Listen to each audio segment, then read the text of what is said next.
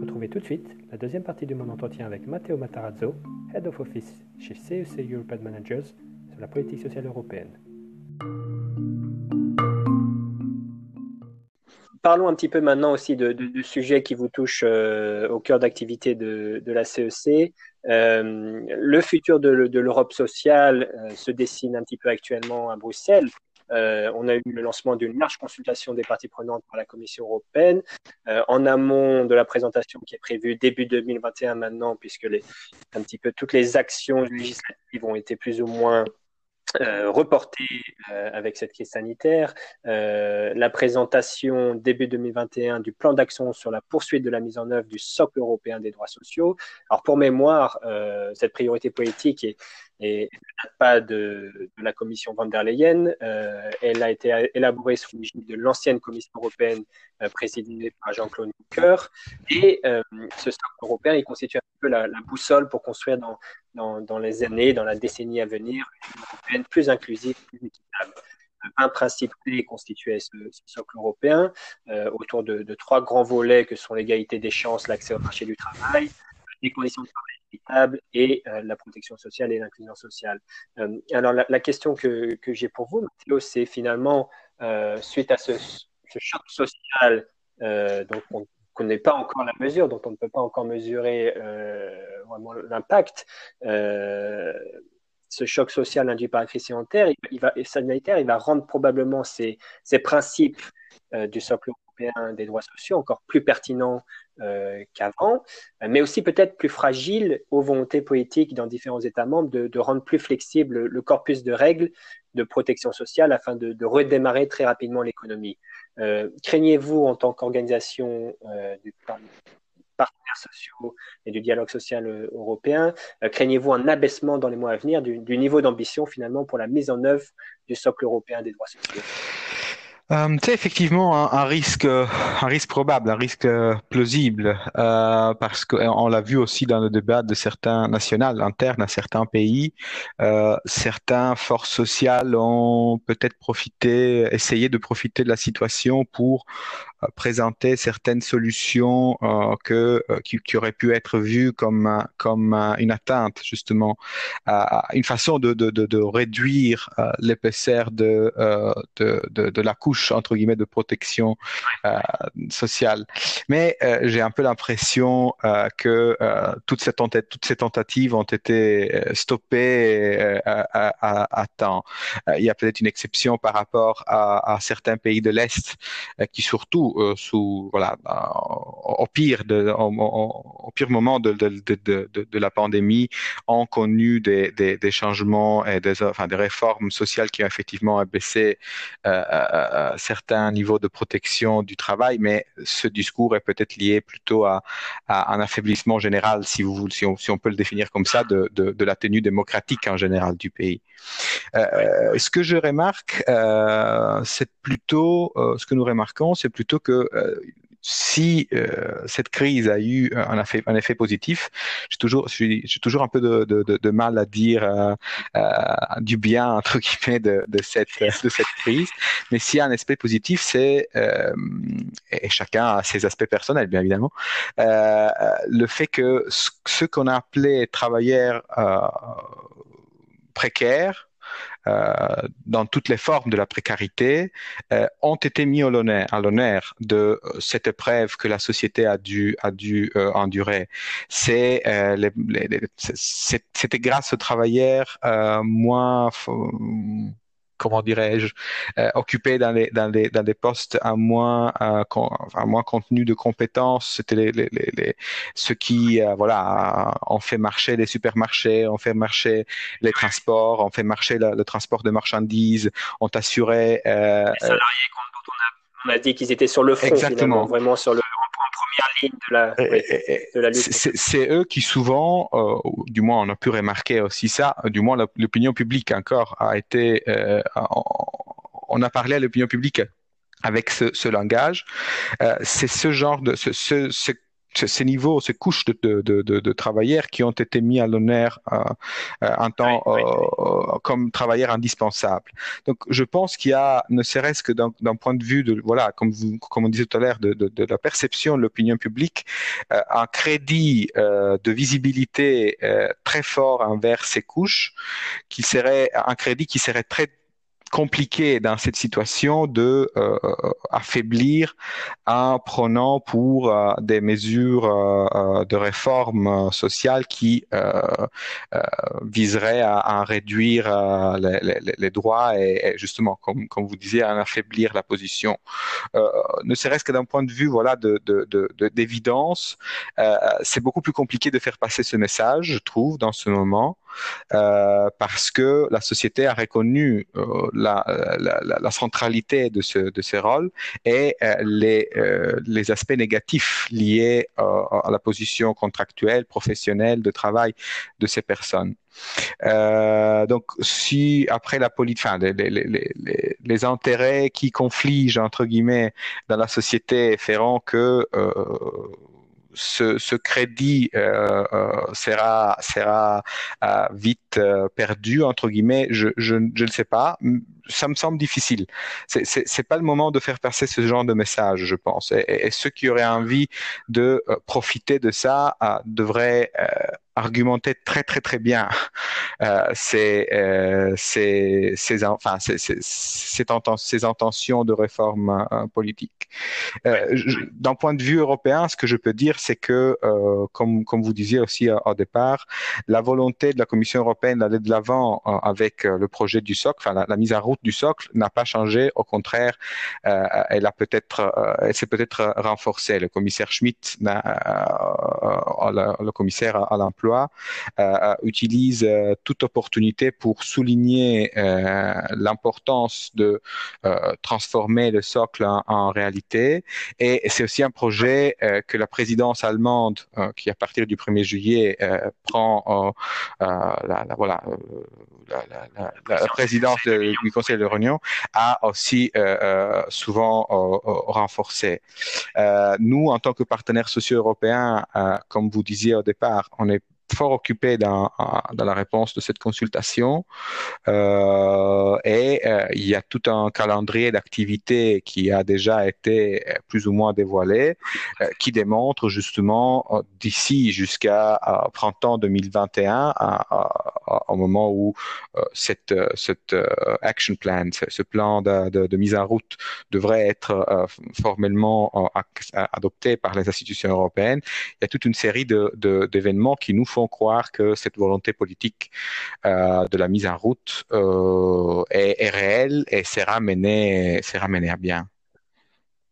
Mais venons justement à ce calendrier. Vous faites une transition parfaite avec le sujet suivant sur lequel je voulais vous amener. Alors, plusieurs de ces initiatives, comme vous le disiez, du socle européen sont un petit peu actuellement dans le legislative pipeline.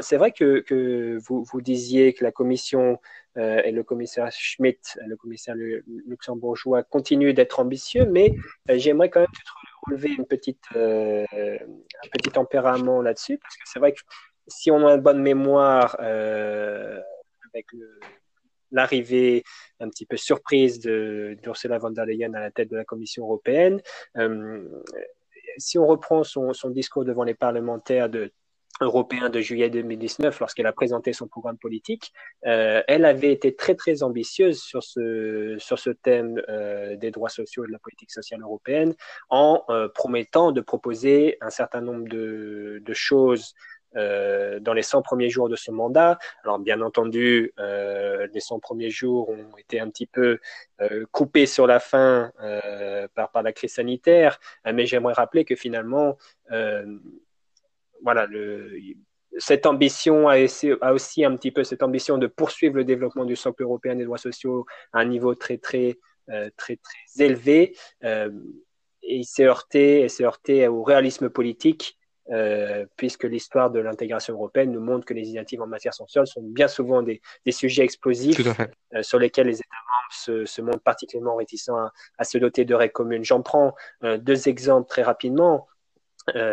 qui sont vraiment significatifs de cette ambition de la présidente von der Leyen lors de la présentation de son programme politique, et puis finalement du réalisme politique et de l'avancée vraiment lente et progressive de l'Europe sociale, c'est par exemple les règles européennes garantissant des salaires minimums équitables dans toute l'Union. La Commission, et je sais Matteo que vous avez dû être particulièrement attentif à la CEC sur ce sujet aussi. La Commission a récemment lancé une nouvelle consultation des partenaires sociaux concernant l'élaboration de telles règles européennes. L'enjeu ici, il est clair, il se situe sur la nature juridique de l'instrument qui débouchera de toute cette réflexion.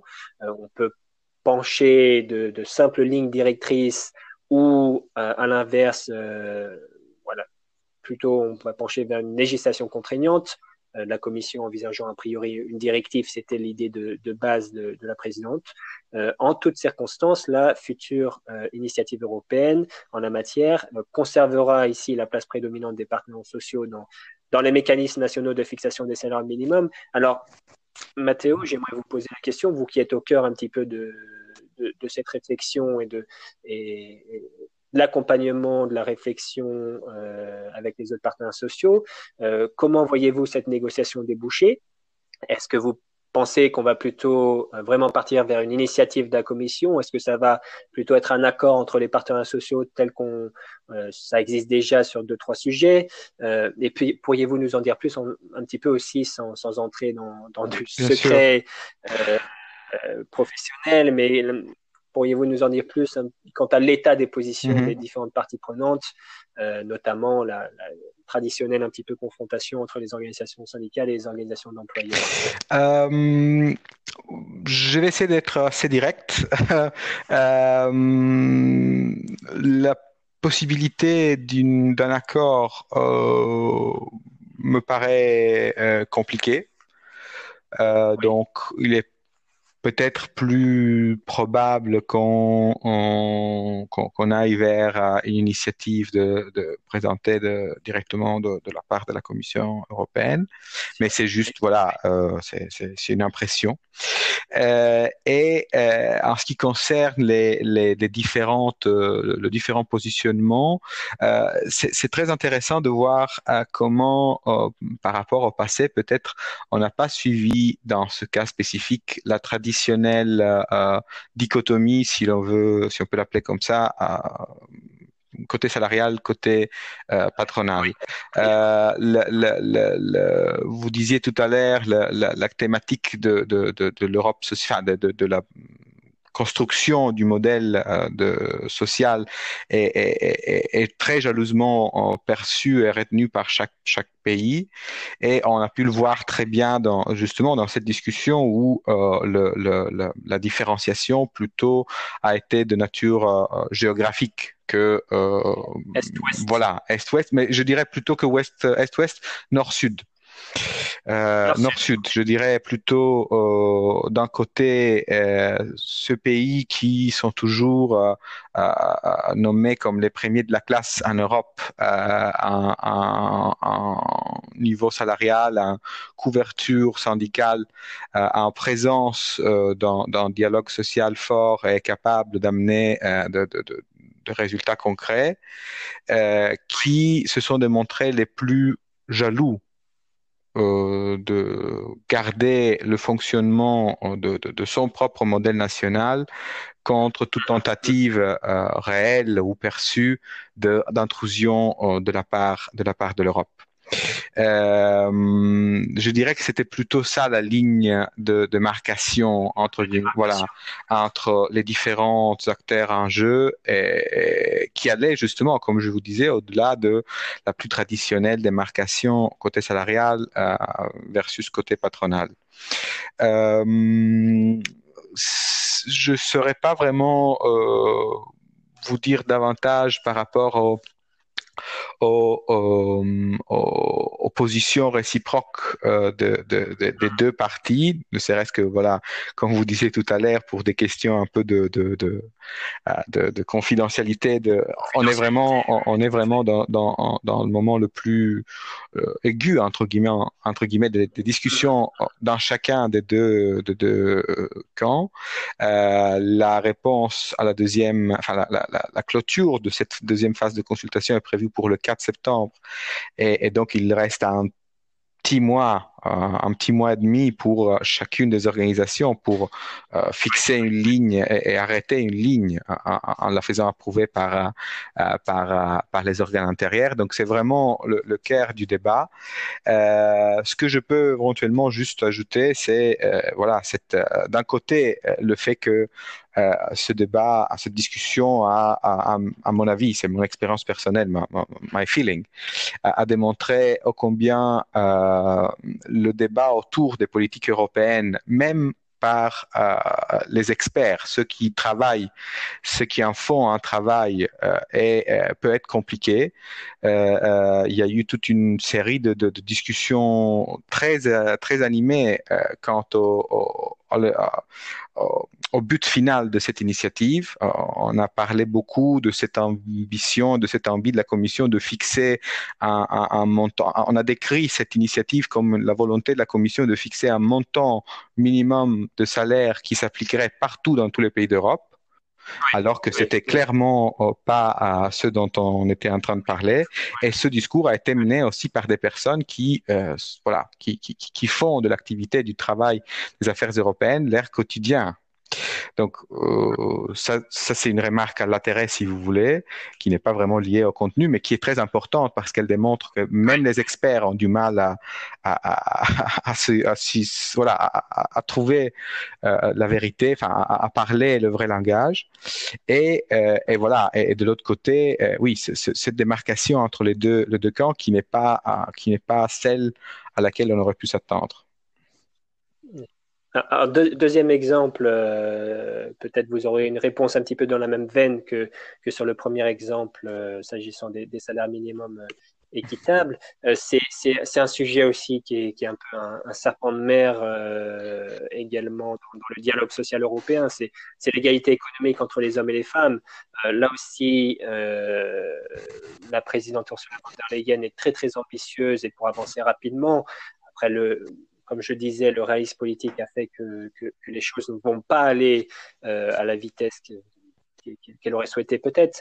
On a également ici une consultation publique sur la table, une consultation publique sur la transparence des rémunérations qui a été lancée au début du mois de mars. Dans le cadre finalement de la présentation plus large par la Commission de sa stratégie globale en faveur de l'égalité entre les hommes et les femmes. On peut imaginer que ce processus de consultation va déboucher sur la présentation d'une proposition législative certainement contraignante, là aussi. Vous nous direz ce que vous en pensez, probablement d'ici la fin de l'année 2020.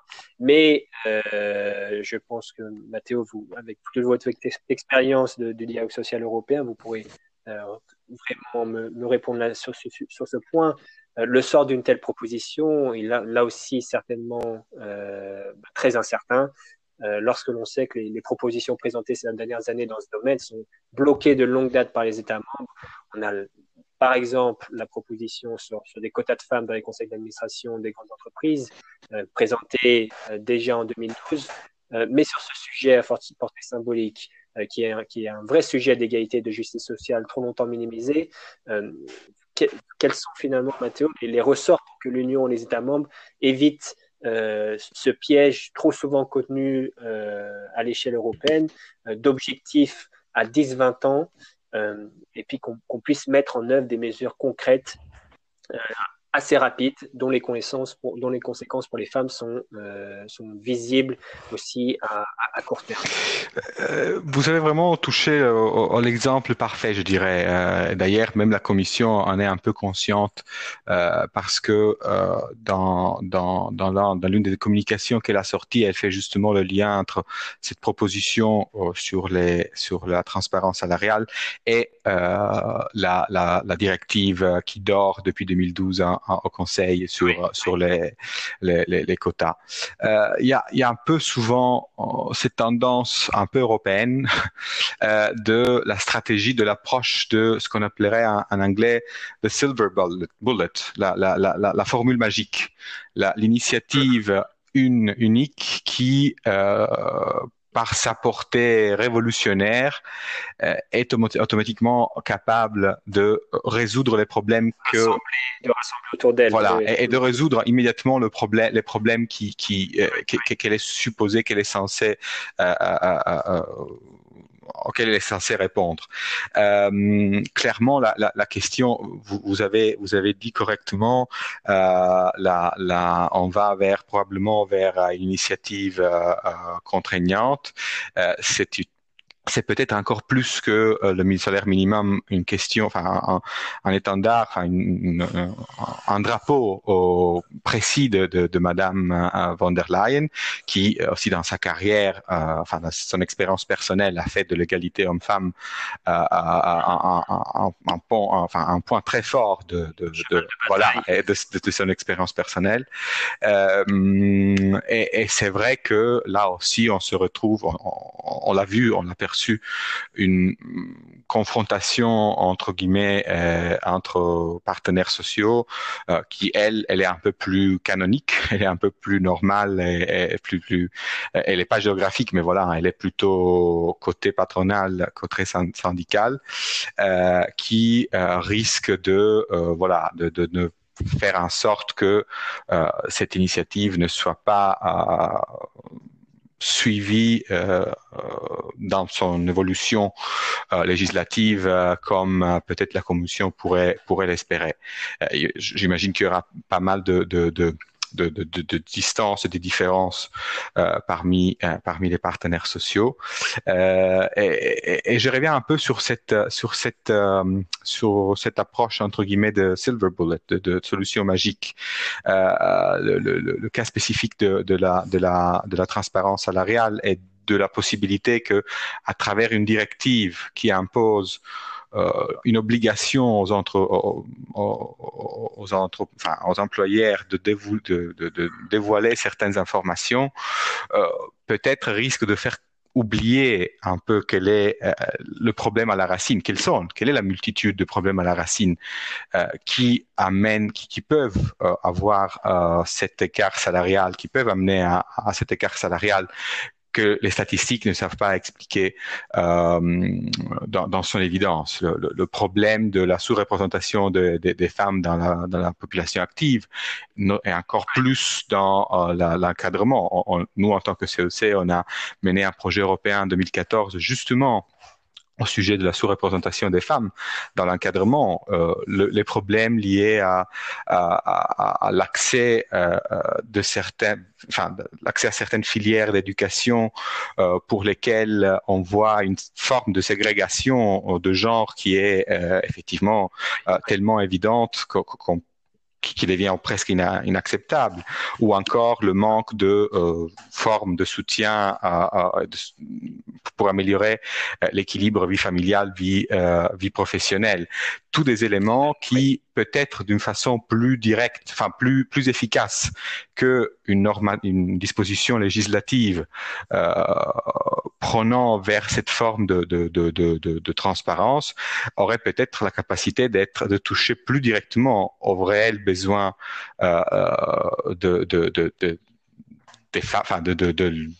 des femmes et aurait plus de capacité à impacter au sujet, enfin au problème sous-jacent dont je dirais la différence salariale est une manifestation, est la preuve. Donc oui, il y a peut-être cette tendance à identifier une solution et la porter comme la solution parfaite. Ceci risque aussi, encore une fois, d'un point de vue d'opinion publique, de concentrer toute l'attention sur ces mesures phares, sur ces initiatives importantes et nécessaires, mais qui ne peuvent pas être suffisantes, puisqu'elles sont plutôt la manifestation d'un problème sous-jacent qui, lui, demande d'être résolu par des mesures qui touche à voilà cette forme de ségrégation dans l'accès à l'éducation et toute une série d'autres problèmes qui mériteraient eux-mêmes un podcast séparé. Justement, c'est très bien que vous en parliez parce que le dernier sujet que j'aurais aimé aborder avec vous, Mathéo, c'est celui des compétences et ségrégation, comme vous dites aussi, dans les filières. C'est directement lié aussi à ces besoins de compétences que nous allons avoir, ces compétences d'avenir que nous allons avoir, dont nous allons avoir besoin dans les années à venir dans nos économies européennes. C'est un sujet clé aussi à l'heure où les conséquences de la crise sanitaire, de la crise économique amèneront de nombreux travailleurs à se poser la question de la reconversion, on a déjà dit. La Commission européenne est justement en voie de présenter une communication qui va poursuivre globalement le chemin tracé par la stratégie pour les compétences en Europe adoptée en 2016. C'est là aussi une initiative de la Commission Juncker pour poursuivre la réflexion. Cette présentation elle va être couplée aussi à une nouvelle mouture de ce qu'on appelle en langage bruxellois la garantie pour la jeunesse.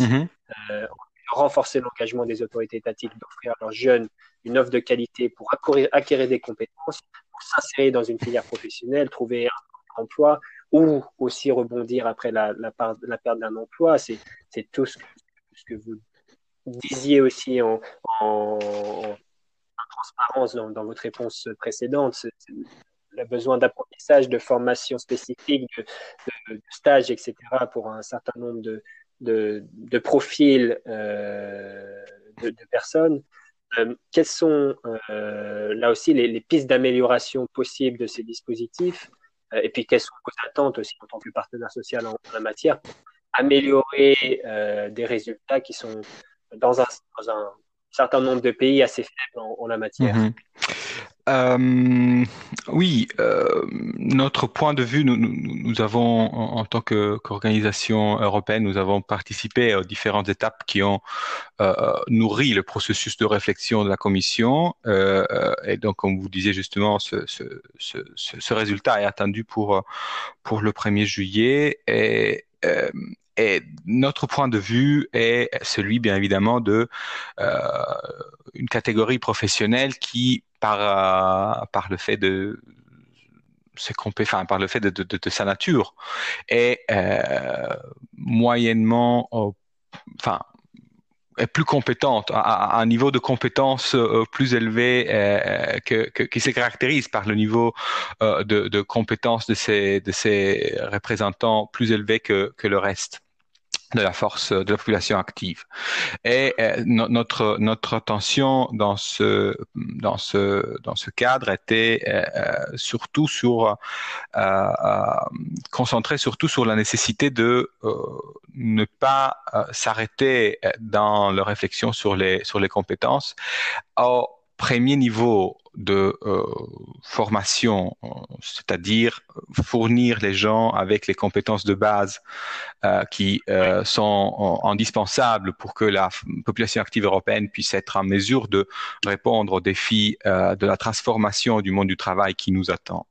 Il ne s'agit pas forcément et seulement d'acquérir un niveau de alphabétisation numérique suffisante pour tous. C'est un enjeu très important, mais ça ne peut pas être le seul enjeu de la politique dans ce contexte. Donc, nous, on attribue beaucoup d'importance à ce que, en anglais, on appelle le upskilling, et qui, en français,